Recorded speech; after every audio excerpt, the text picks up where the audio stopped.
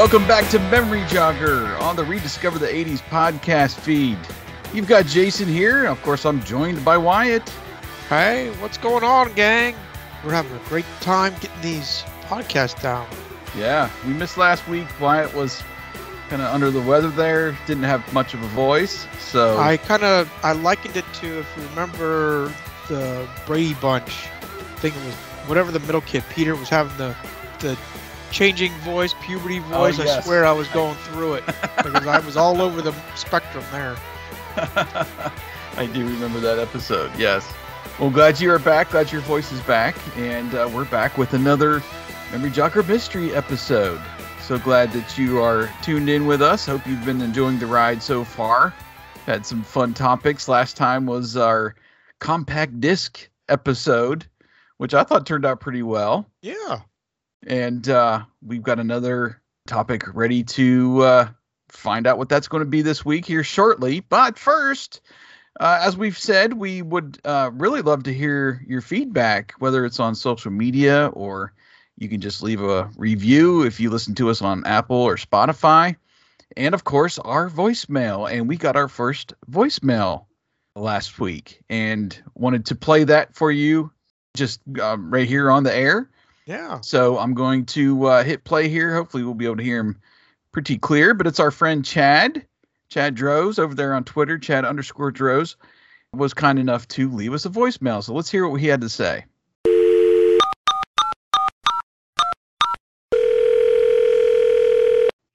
Hey, Jason, Wyatt, loved the show last week, and thanks for the shout out. Mommy and baby are doing well.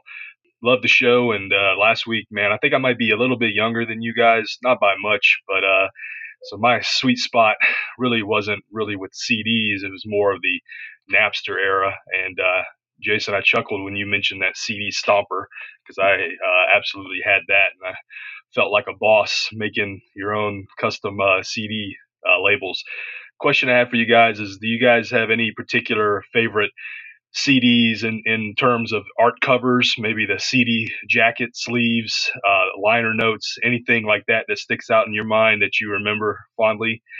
Talk to you guys later. All right, Chad. Well, thanks for the voicemail there. Do you remember anything particular about the way the CDs came in, the maybe the jewel cases or liner notes, something unique? Not really. The only thing I liked, I think there was one or two CDs I've bought. I say more recently, and that's like 2000s when the double disc, the fold out, because there's two discs in there. Another one, because you asked the question there, Chad, about the labels. I found it odd that not as many artists put their lyrics in the CD versus the cassette. Cassettes typically had all the lyrics of every song. So for me, if you're listening to our podcast in the past, I don't know if I'm mildly tone deaf or something, but there's words I can't understand on a lot of those songs. A great case in point is Bryan Adams' Summer of '69. That one song where he's opening up the song, he says, he got that six string. Got my first real six string. Got my first sex. I always thought for the many, many years, I thought he said, got my first sex dream in the summer at that 5 and dime. I'm like, what? So I had to get the lyrics to figure out, and I was too young to even know what that meant, but that's what it sounded like to me.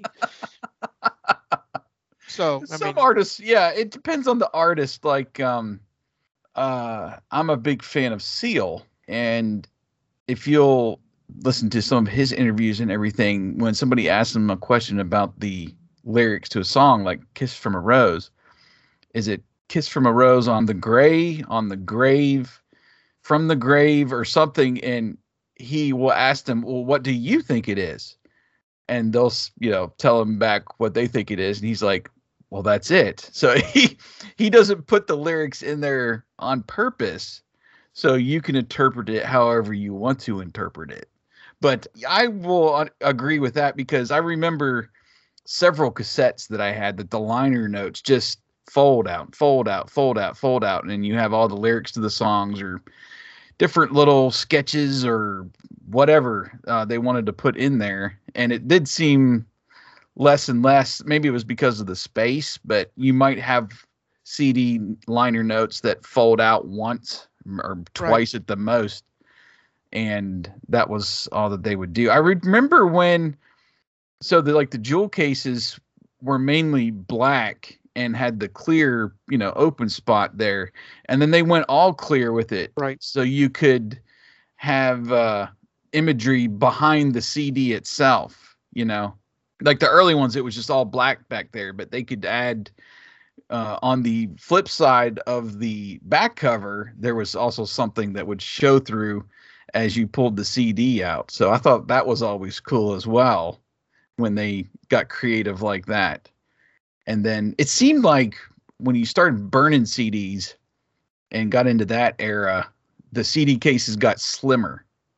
And some did. There was the compact ones where you could barely fit one, like a label into it. And then there was the standard. And what I remember about those is much like our cassettes, they had lines. So you could organize, your 10, 15 songs on it. But it wasn't pretty by any means, especially if you had terrible handwriting. It was, what is this stuff? What did I? Yeah. But, some people were able to, we didn't have printers back in our day with either one of those. So, well, I take that back. Jason, you said you had a Stomp It. Yeah. But, yeah. I mean, I wrote on it and, hoped I could legibly understand it until I got to doing DJing stuff. I got hired to do a wedding and they asked me to record all the songs and make a CD for them. And that was the first time I did it. And it took me, I can't remember what I used. It was probably editing like PowerPoint or something, but it took me a while to get it to look just right. Right. Now they adored it and it worked great, but I probably went through 10 iterations of that trying to figure out, because I was trying to fade the wedding photo slightly and make sure you didn't have the line for the text box and all that junk. Yeah. Yeah. There's a lot of software you can just use on your phone now to do all that kind of stuff. A lot different ball game than it was back then, trying to come up with a little visual with your, mix or whatever. But yeah. And then the other big thing too is, early CDs were just all silver and you would have like some black writing on the top of it. But when they started actually having images and stuff on the CD itself that would come with like your, new, when you'd buy new albums, I thought that was pretty cool as well. You could, it's just another way to differentiate your band sound, whatever you wanted to, and get it stuck in your fan's head. Just having some more imagery on the actual disc itself. So that was fun. Yeah. Chad, I appreciate you leaving the message. And like I said, we are happy to take your questions, or if you want to just react to what we've been talking about, would love to get your take. And you can click in our show notes. There's a link right there over to our Telby site, and just do what Chad did and leave us a voicemail, and we'll react to it the next time we can. Yep. But it's time for another mystery episode. Are you ready? I'm ready. Let's spin. No bankruptcy. All right. Well, let's see what we get in this episode. Oh my gosh, it's a big one. It's a real big one, because I can talk me some Dukes of Hazzard. Gosh, the Dukes of Hazzard. I should always put a disclaimer. This would be like part 1 of 10. Well, you are the fanatic. At one point, I believe I referred to what you had there was your shrine, your Dukes of Hazzard shrine. Yes. But let's just start out from the beginning then. What's your earliest memory of watching Dukes of Hazzard? I don't recall the very first few episodes when I obviously watched season 1 now. I don't recall them, but I remember it being, I still don't remember when it aired. I want to say it aired on Friday nights. There was always something big on a Friday night. I mean, we watched it, obviously. And that sounds right. And we had the bag of chips. I think it was Friday nights is when we did it, because there was only Knight Rider was Thursday, and Airwolf was some other night. I don't recall, but like Dukes of Hazzard was the big to do. So we'd either have the, what is it called, Gibbles potato chips, and we talked about that in our PA snacks. And very rarely did we have Middlesworth, but I think we had one once, like the tub, the actual big, what looks like a paper barrel. Once. It was probably a fortune to my dad then, but or we have popcorn, and I talked about that when we had that oil bath popcorn maker, and no matter how well we cleaned it, my mom used probably scour pads on that, and it still didn't look clean. But nonetheless, we would do. I don't remember the episode, but I just remember that was the big to do, and seeing the intros and outros. Those are the things I do actually remember. You'd see, image of the generals airborne or something like that, and it's Waylon saying, "We'll be right back, friends," or something in that effect, And one of the outtakes, I think it was an outtake, obviously it's a scene from the show, was a poster I had for years, and that's one of the things I regret when we moved from Dorey Street in Clearfield to my stepdad's house. It somehow got left behind, and that was one of the things I stomped my foot about, I'm sure. What about you? What was your earliest memories? I know you like Dukes. I don't know if you were as big a fan as I am. Let's see. When did it come out? It was like 78, maybe? 79. Okay. So we're 3 and 4 years old about that time. So it would have been later in the 80s, probably 82, 83-ish, before I would have been aware of the show. Right. And you said this is going back to you, I guess, but you said your parents were a little more conservative with what they'd let you watch. So there was a little bit of risque with Daisy, in her bikini and stuff every once in a while. So I guess that kind of passed for your from your parents there. Well, it probably did. I mean, it's not like now where, if at worst you could pre-screen it. You could go rent the movie or rent a show or even buy a cheap DVD and kind of pre-screen it and go, nope, you're not watching this.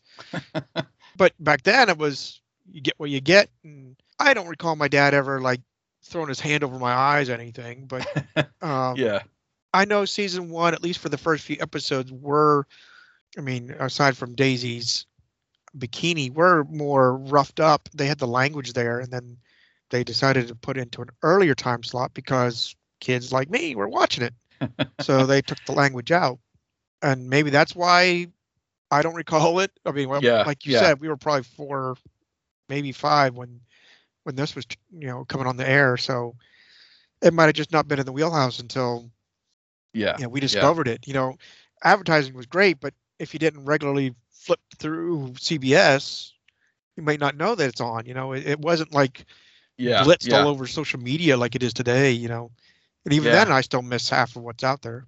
I think it had what most people refer to as legs. I'm not just talking about Daisy's legs, but I mean that it got more popular as the seasons went on. And I remember watching it. I don't know if it was more in like its normal time slot and all that, or maybe in reruns or on the weekends or something. I do remember watching it when it got to what would have been, I guess, TNN or someplace like that on cable. Yep. But yeah, I do remember my earliest memories would definitely be the theme song and the opening of the show with the card. I was enthralled with the General Lee, more or less. I didn't really care too much about the characters or stories or anything. It was all about watching those cop car chases and them getting away from Boss Hogg and Roscoe and Enos and Cletus and all the other ones. But and then just all the vehicles, and then you had the CB talk and the Shepherd and Lost Sheep and Bo Peep and whatever what was Cooter's handle? Anyway. Crazy Cooter. Crazy, yeah. Sometimes Crazy C.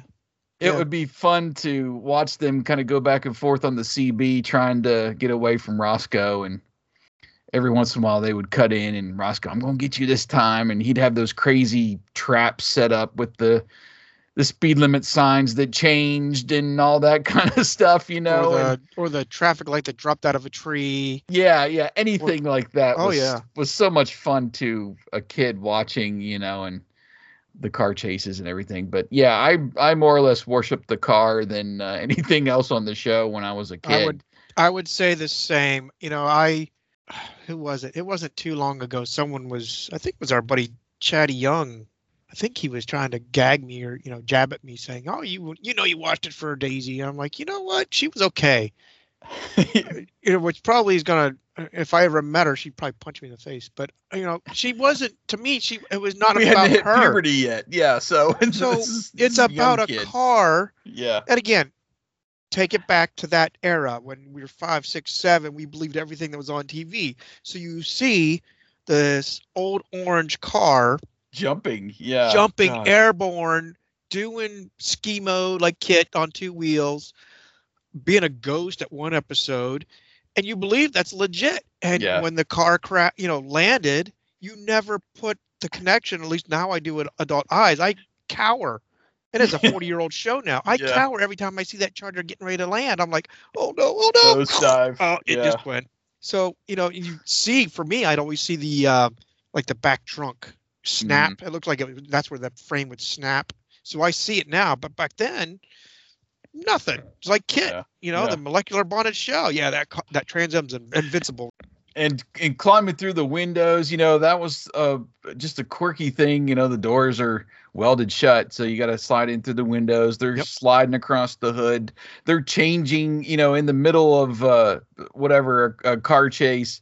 They're changing from the driver's seat to the passenger seat, you know, and all kinds of just crazy stuff.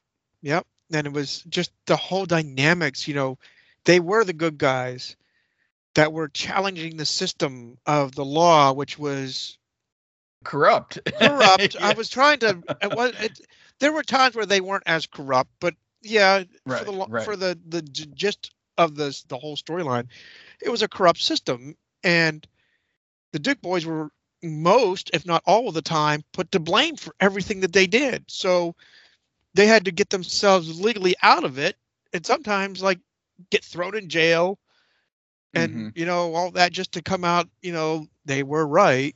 So it was I love that show. And I know, and I'm stepping on toes. If I am, I apologize. But for us, it was about the show and what that, you know, the car and the show represented. Good old boys, family. There was some fun. There was some heckling. Like nowadays, if you want to compare the raciness of it, I mean, girls in bikinis back then were, you didn't see much of Daisy. I mean, you saw legs, but you didn't see anything more. Nowadays, if you see a bikini, you see outlines of everything else. I mean, watch an episode of Friends, you see nips showing all day long on that freaking show.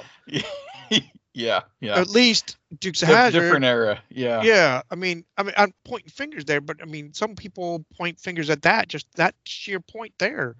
Then, of course, we got the controversy of the flag, and this is not the show to talk about that. No, but for me, and I'll put it at this. To me, that was part of the car. It was just that car, and I'll leave it at that. Yeah, and again, it's different eras, so people weren't as sensitive back then, and there wasn't really a lot of what I would say like bad intentions about it. No. It represented a culture, represented Southern culture, the flag at least, and it was just all part of that. It wasn't necessarily to be racial or anything like that. It's just how it was back then. And I understand how the culture changes over time and people become a little bit more sensitive and knowledgeable about a certain subject. And people are, you know, it's legit that people are upset over symbols like that. And some people take them one way or the other. And that's still going on to this day. But to us, it was just the innocence. That was part of the car. And we had no real connection with the rebel flag, you know. So, and it was a more, like you said, shows were more family oriented back then too, especially on a prime time weeknight. It would get a family. You know, that's what I liked about the Dukes. I've more or less admired John Schneider, all of the cast really, but John Schneider, as a man of faith, he was the one who requested that they start doing the simple things of saying grace at the dinner table. Some of it was comical at times, but he was the one that introduced that, and that's what I liked. Is there was a little bit of gospel something in there. There was a little bit of speaking of God, but it wasn't overly blatant either. I mean, so it wasn't like a religious show. I think it's funny that the Fast and Furious movies do the same thing. They still kind of kept that tradition going. They got to sit down, and the first one to reach for food has to say grace. And it's more or less that was part of your family back then. It coming out of the even like 50s, 60s. There's more traditional sit down dinner with your family. Right. You'd say grace and more church going people and all that. And that culture's kind of changed throughout television history. And even in the mid 80s, once you got to like Miami Vice, there was a lot more violence and sex and drugs and all kinds of stuff that was incorporated into primetime TV shows. But for the most part, I think it was more or less wholesome enough that the whole family could sit down and watch it. Exactly. And that was pretty popular at the time, or just the way that television was, in those late 70s, early 80s. It was still had some redeeming qualities, we'll say. Just sticking around there for a second, I was going to ask you, what kind of toys did you have growing up with the Dukes? So my favorites, I was a big Matchbox size kid, and I had a lot of those Ertl Dukes of Hazzards. There was a time where I would play with them so much I'd rub the Dixie flag off. So I've got one that I picked up from, I think, RetroCon a couple years ago. It's called the Dixie Challenger. It was like the whatever knockoff. It wasn't the General, but it was orange and it had the flag on it, and they called it the Dixie Challenger. And I think I had that one as a kid. I didn't have like an actual General with an 01 on the side, I had the General Lee. I had the police cars, which I never liked the police cars because it was not the Dodges that were on the show. It was always a Pontiac Bonneville or whatever equivalent. But that aside, I'd play with those so much, and I don't know where they found them. Obviously, the department stores, Light Singers probably. Yeah. But I would go through them so much. I want to say at one point before I started putting them aside, I want to say I had at least 8, maybe 10 of those General Lees hovering around. Enough to do all the stunts like they did in the show, Yeah, really. I thought it was Leaf, but you and I talking about our toy box collection, I want to say I did have that plastic one. I don't remember having the characters. I might have, but I doubt plastic. That I did. You mean the little play set with the barn and everything? Yeah, bust through. Yes. I just don't remember that barn set. I remember the plastic General. I just don't remember the barn set. But there's a part of me that thinks I can place myself playing it in the little tiny hallway between my bedroom and my sister's room. That I had the barn set, and maybe I did have it, and I just one of those that I didn't play with as much because I liked the Matchbox size better. Yeah. I don't think I had the bed sheets and even the window drapes, whatever they were. Yeah. The drapes got left behind. That's what pissed me off. They got left behind in Dory Street. I got the bed set. It's still in my memorabilia box. Oh wow, you still have it. Yeah. In fact, I pulled. Did I pull them out in our You might have. I was trying to remember. I guess it was probably you then that I remember seeing the sheets and curtains, and you still have, you said, some of the birthday party items from one of your birthday parties. Yes. That was a true stumble thing. I did not know I had them. We were in the process of moving, I don't think from Clearfield to my stepdad's house there in Frenchville. I think it ended up being, but when we're moving from Frenchville out to opposite of my grandmother's, that I stumbled onto them in a box, and I just latched onto them. I made sure that I kept them in a box. Yeah. And that box turned into one of those older Rubbermaids, probably about, geez, I have to be 35 years old. Wow. No, not 35. Sorry. Been out of the Air Force 12. for 28, 25 years. Yeah. So it's 25 years old. It's been sitting in that same bin. I pull them out to show that I still have them, and then I put them back in. But yeah, I still have those.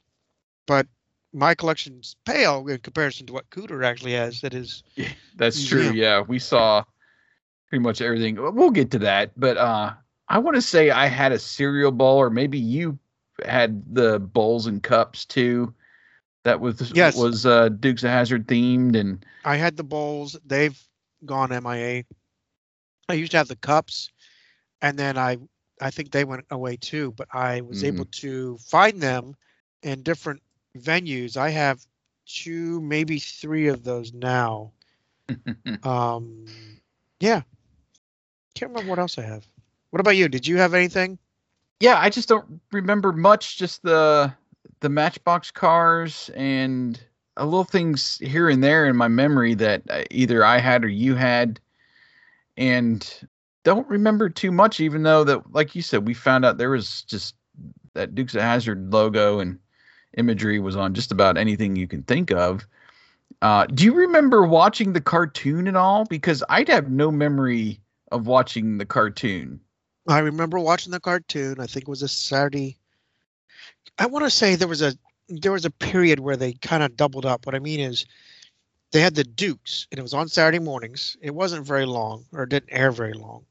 And then either back to back, or it was maybe early morning, they had the reruns of the Dukes of Hazzard. Mm-hmm.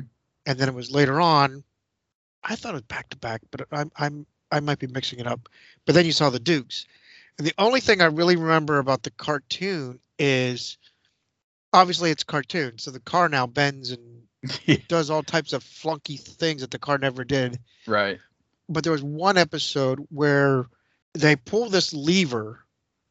It's like an old choke lever looking thing. Mm-hmm. And the General Lee's tires inflate like Supergiant, bigger than like a monster truck, but it doesn't roll. It bounces. It's like a trampoline mechanism type of thing. Interesting. And that's all I remember about it. I don't remember much of anything else about that cartoon. Yeah. I don't remember watching it at all. But yeah, over the years, like I said, I remember watching reruns on cable, catch an episode here or there. Just a couple years ago, the Google Play Store put the first season on sale for, it was less than $10. I want to say maybe $7 or $8, and I pulled the trigger on it and started watching episodes with the oldest boy. We enjoyed that. Haven't gone back to watch the entire series in forever. I'm not even sure if I've seen the entire series, but there's episodes I remember, and of course, there's that huge kerfluffle. What, season 5-ish or 6-ish? Season 5. Yeah, with where they had the breakdown. Yeah, they had the breakdown in the negotiations for the stars, and essentially the production company, I don't know who was filming it, but they were pretty much like, well, we can get anybody to plug in here. We don't need you guys. And in comes Coy and Vance, and that more or less turned out to be a disaster, and finally got them back. And you know the story better than I do. And I don't know how many more seasons it lasted past that. Do you know how many total seasons? Total seasons was 7. 7. Okay. If I remember, because they had everybody asked the question, why, what happened in season 5, why they bring in Coy and Vance. And it's essentially what was going on was it wasn't so much the pay as it was the merchandise, right? The merchandise. Yeah. So Warner Brothers on the merchandise and whomever all that. was yeah. Exactly. They were using John and Tom's likeness on the characters all over the place. Well, whoever it is, Ertl or whoever's raking in the money, and it's licensed by, in the end, CBS, Warner Brothers. Well, it's them getting, the their 10%, 15% cut, but none of the actors. Yeah. That's their likeness. So they did a big protest and said, no, not until you pay us. You know, if you're using our likeness, you're going to pay us for it.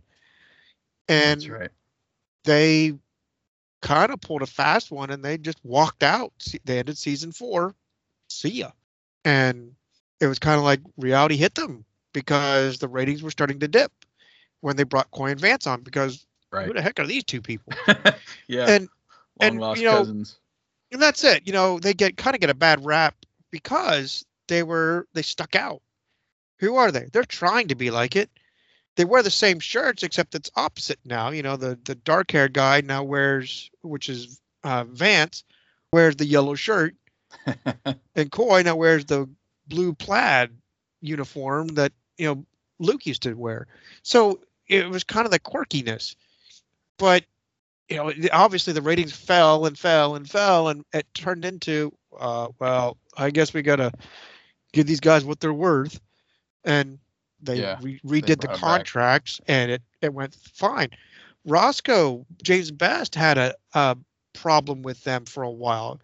A lot of it was his, I guess it was his, the camper trailer, whatever they do when they're on location or when they're set up for like the season, they have their own little trailer that they go rest in or whatever.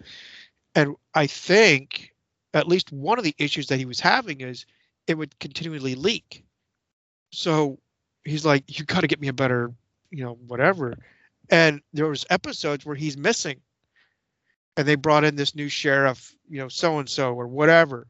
And that's because he was fighting Warner Brothers to get him a better trailer, just on the property of, you fix theirs, you don't fix mine, you know, type of mentality. Interesting. So, and it's funny to watch all this and learn about, you know, you think they're the star, you know, they're catered to and whatever, but every series seems to have their own, I won't say every, but a lot of them seem to have their own niche into making, to take a stand, I'll call it. Dukes took the stand at merchandising. So now, you know, things had a realty to it. Yeah, it was probably a precedent for the time. I mean, right.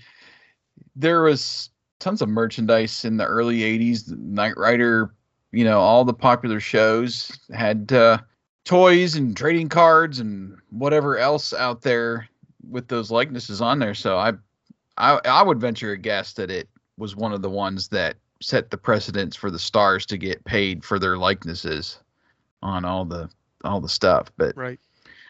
Just moving forward. So let's kind of bring it forward here, because like you said, I know you can go all day on here, and we could break down favorite episodes and all that. Maybe we'll do that at some point. But one of my favorite things to watch, I will go back to it every once in a while when it comes to mind, is in the, I don't know, maybe late 80s or early 90s. John Schneider and Tom Wopat were on, I think it was on TNN when that was still around. Yep. And they performed the theme song themselves. They did. And I love that video so much. I mean, John Schneider had his own musical career, and a lengthy one, I would say, more or less than Tom Wopat. But hearing them sing the song is just, it makes me smile all the way through the video. I love it. Yeah. Thank you. Just two good old boys, never meaning no harm. It's all you never saw, been in trouble with the law since the day they was born. Straightening the curves, flattening the hills. One day the mountain might get 'em, but the law never will. Making their way the only way they know how. Well, that's just a little bit more and the law would allow. Just two good old boys, never meaning no harm. These on you never saw any trouble with the law since the day they was born. There ain't the curves, that's right. You know they're flattening the hills, everyone. Someday the mountain might get them, but the law never will. Well, they're making their way the only way they know how. That's just a little bit more than the law will allow. All right.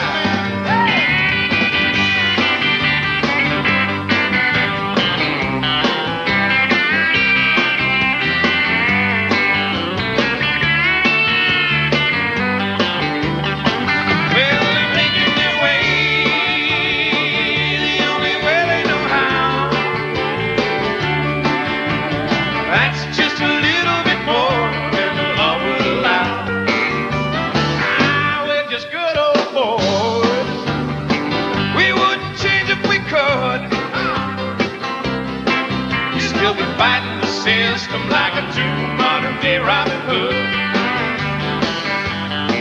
You know we're fighting the system like a true modern-day Robin Hood.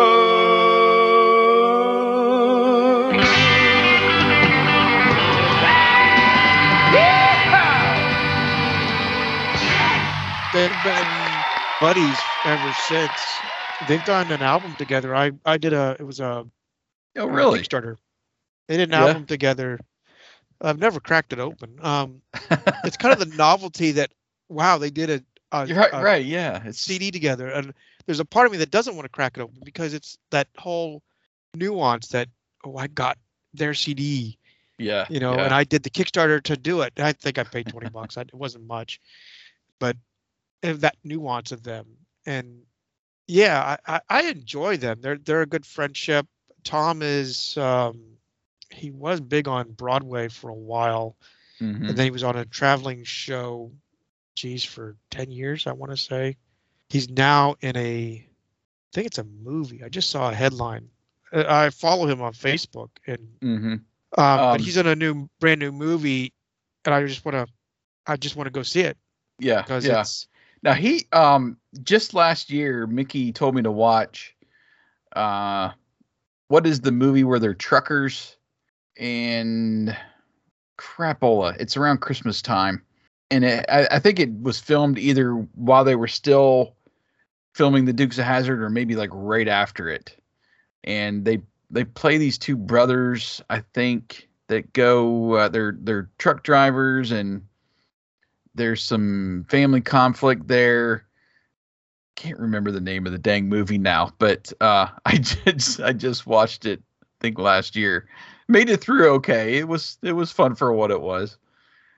Going into kind of again more modern times and being more fanboys of the series, we did stop at Cooter's Place, like you said, on my road trip to 40. Yeah, and we did an episode on that. You can go back in this feed and find our road trip to 40 episode, and we talk about visiting Cooter's Place and seeing all of the merchandise and stuff. But you've gone to a couple other little get-togethers and been able to meet the cast and get some things signed. So talk a little bit about that and kind of meeting the stars and all the parade of General Lees over the years. I've only been to 2 Cooters.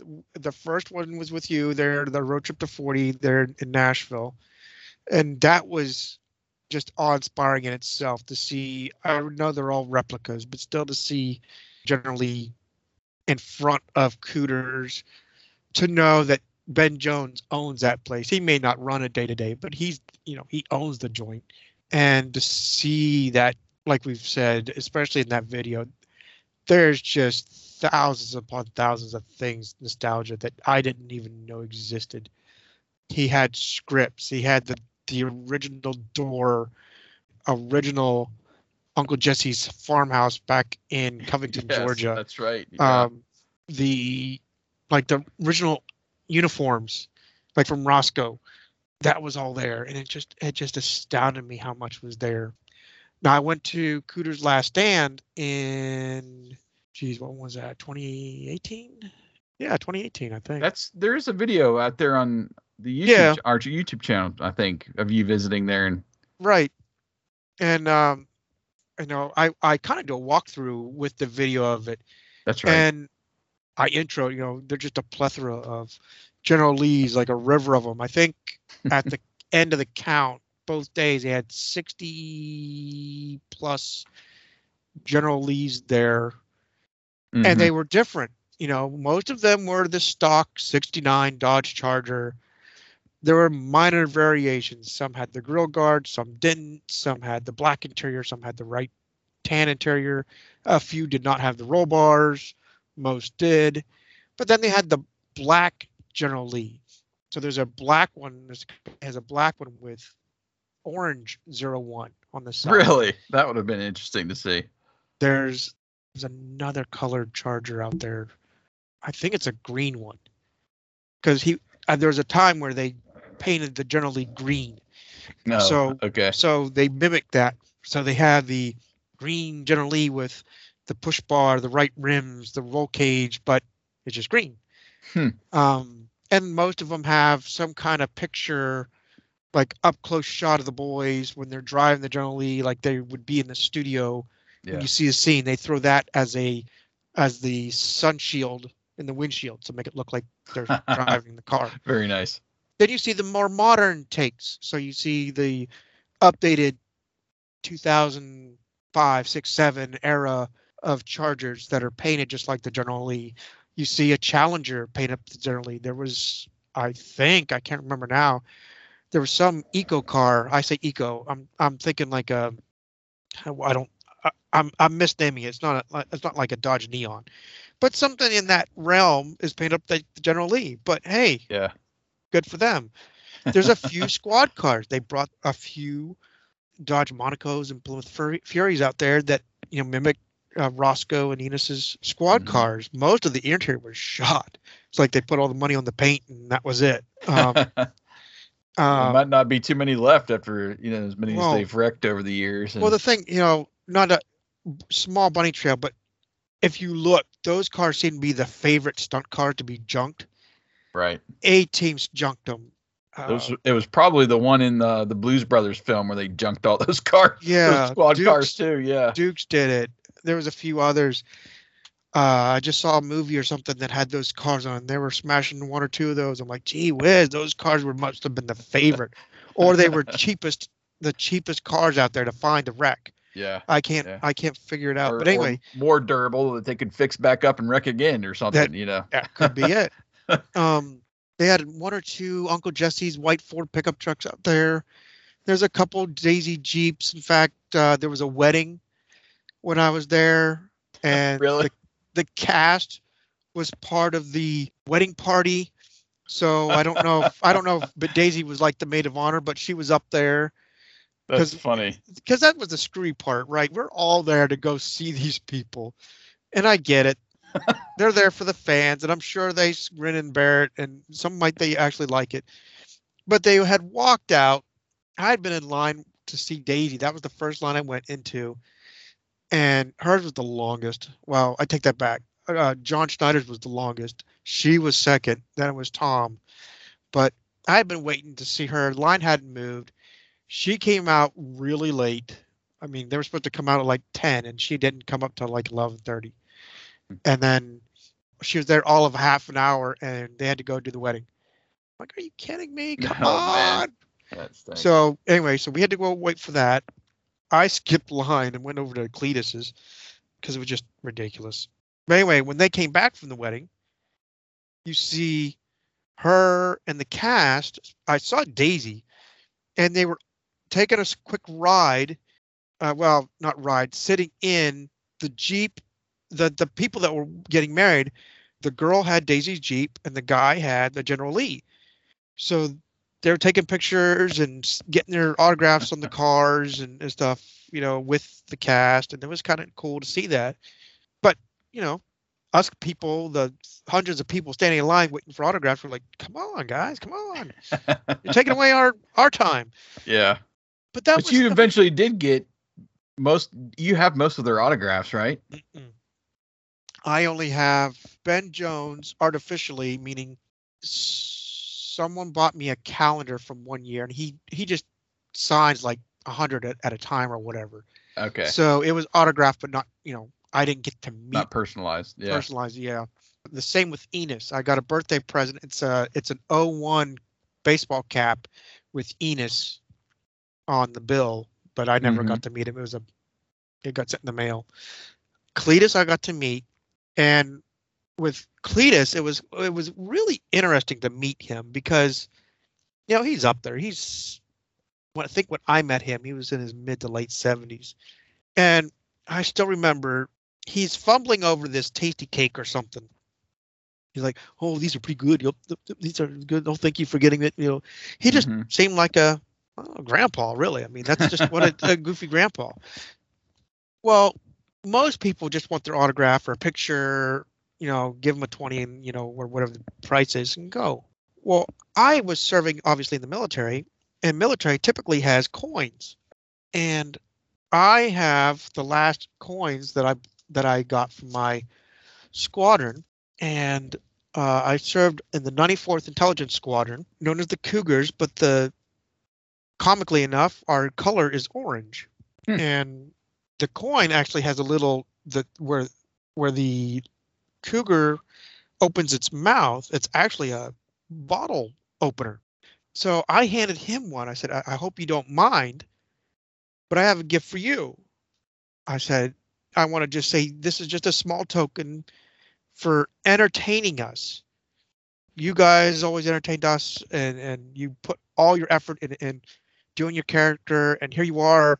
You're entertaining us again by just, meet and greeting us and taking pictures. But I said, for me, I just want to say thank you, and I hope you can accept it. He goes, this is great. But then when I said, I'm in the Air Force and told him how I did say I was in the intelligence squadron, man, it was like he just came unhinged, like lucid. Oh, is there anything going on over the Middle East? Is there any big situation we need to be aware of that's coming out of Syria right now? And like, holy cow, dude is in tune to the world. Yeah. He's not the bumbling guy I just watched 2 minutes ago. 180. So I said, the joke was, I said, I'm actually the computer guy. So I work on the computers that look at that stuff. And then a guy chirped up right behind me and said, he's like, if he did, he'd have to kill you. I was like, well, it's not like that, but I couldn't talk about it even if I could, if I had the info. I said, I'm the computer guy. I fix their computers. He goes, oh, okay. Well, this is great. I really thank you for this. I got a couple pictures of him. I was right behind, thumbs up type of pictures. I think I sent you those too to put up on I think they're actually that picture. I did a montage for the YouTube video, your walkthrough, and that's part of that overall image there. Right. But and I got him to cool. And I got him to sign. I'll take one step back. When I was serving over in Korea, I discovered that James Best had a website, and he would autograph basically anything in his store if you ordered it. And it was, to me, relatively cheap. I think it was $10. So I bought an 8x10 glossy of the entire cast who was sitting on the hood of the General Lee. And my goal when I found that out was to get everyone's autograph on that picture. Obviously, I got James, but I never got to meet him. And the funny thing is, I got to Dorothy, his wife. She's the one I really interacted with when I was ordered it, which was very minor, but I interacted with her nonetheless. Yeah. Fast forward, here I am at this. Her line was also very minimal. So I went over to her line. I got to meet Dorothy Best. And the corny one of this is Dorothy played in one of the episodes of the Dukes of Hazzard. And I don't know how that worked because I swear there's like a 25-year difference between the two. But, I'm not judging. But it's just corny because you see it's an early episode where he's I can't remember who the guy is. Anyway, the guy stutters in the episode, and he's trying to win a horse race. So the Dukes basically give him seed money or help fund to get this horse going. And the little daughter, who's in pigtails, is Dorothy. Oh wow! And when you see James Best, who's in his mid 40s at least in the episode, you see this girl come out.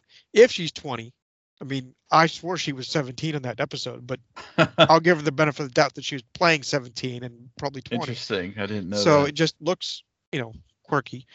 But anyway, so fast forward, like I said, I'm meeting Dorothy, and she was all too happy about talking about James and how she still, missed him, and he had passed at that time. And I wasn't intending to buy anything, but I ended up buying the sheriff posters, Roscoe for sheriff. Oh, nice. He had, she said that they had no plans of reprinting them, but since James really loved his fans, one of the last things he insisted on is to keep it going as long as the fans wanted it. So they were able to reprint that. And I gave her a coin as well and said, I want to thank you for, your support, and James for playing the role of Roscoe and all that. I said, I love the show and all that. And that ate up most of my day because I was not going to sit in line for any of the other ones. Now, I did spot Tom. Tom had made an announcement. I felt bad for Tom because he would sit down to do the autograph and picture or whatever, but then, to autograph, but then he would stand right back up and take his photo, and they'll go meet someone else, and then he'd go sit back down to go stand back up. Yeah. The poor guy would just, back up and down. They probably all are. But then he had to make an announcement that they had to do something. Oh, it's for the wedding. That's what it was for. It was for the wedding. But he was like, I don't know, within 10 feet, if not more, maybe a little bit more from me. So I got to see him up close. I didn't meet him or interact with him, but got to see him. I saw Enos kind of in between people. I saw John drive up as a passenger as they were taking him to the little signing booths. He was waving, hey, how's it going? Hey, I'll be seeing you in a little bit. Yeah. He was doing that kind of thing. And there was just a line for him. And what I mean a line, it had to have been 200-300 people sitting in line. I mean, there was a line. And the funny thing with all of them, you'd see people wheeling up parts from their generals. So there was a guy that had there was a guy that had the trunk lid.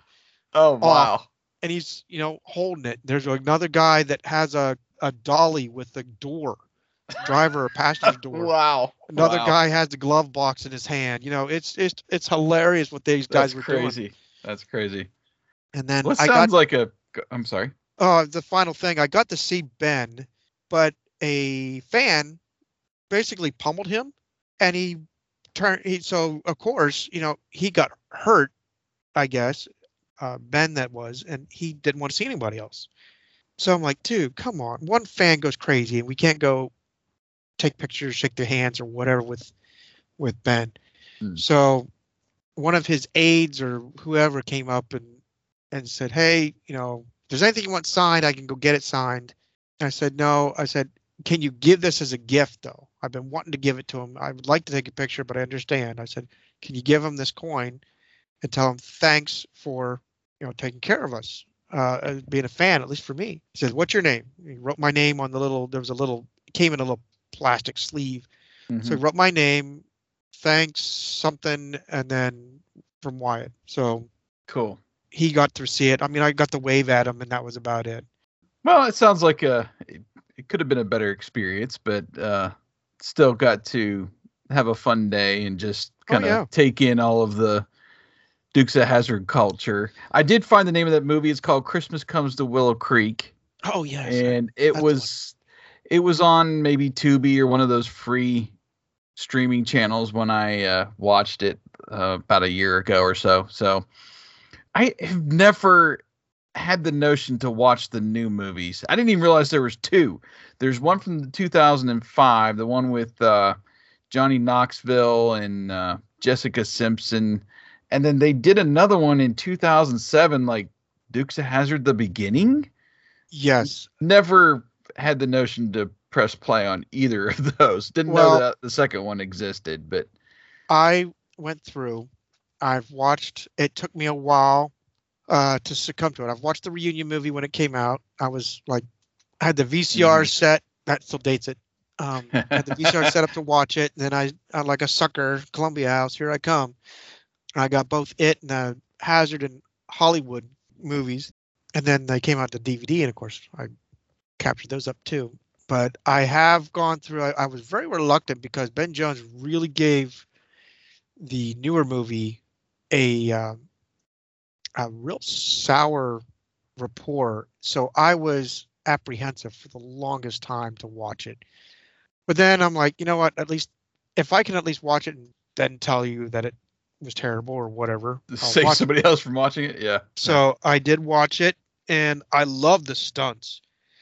The language was horrid in that. I mean, F-bomb and everything else. I mean, it was not.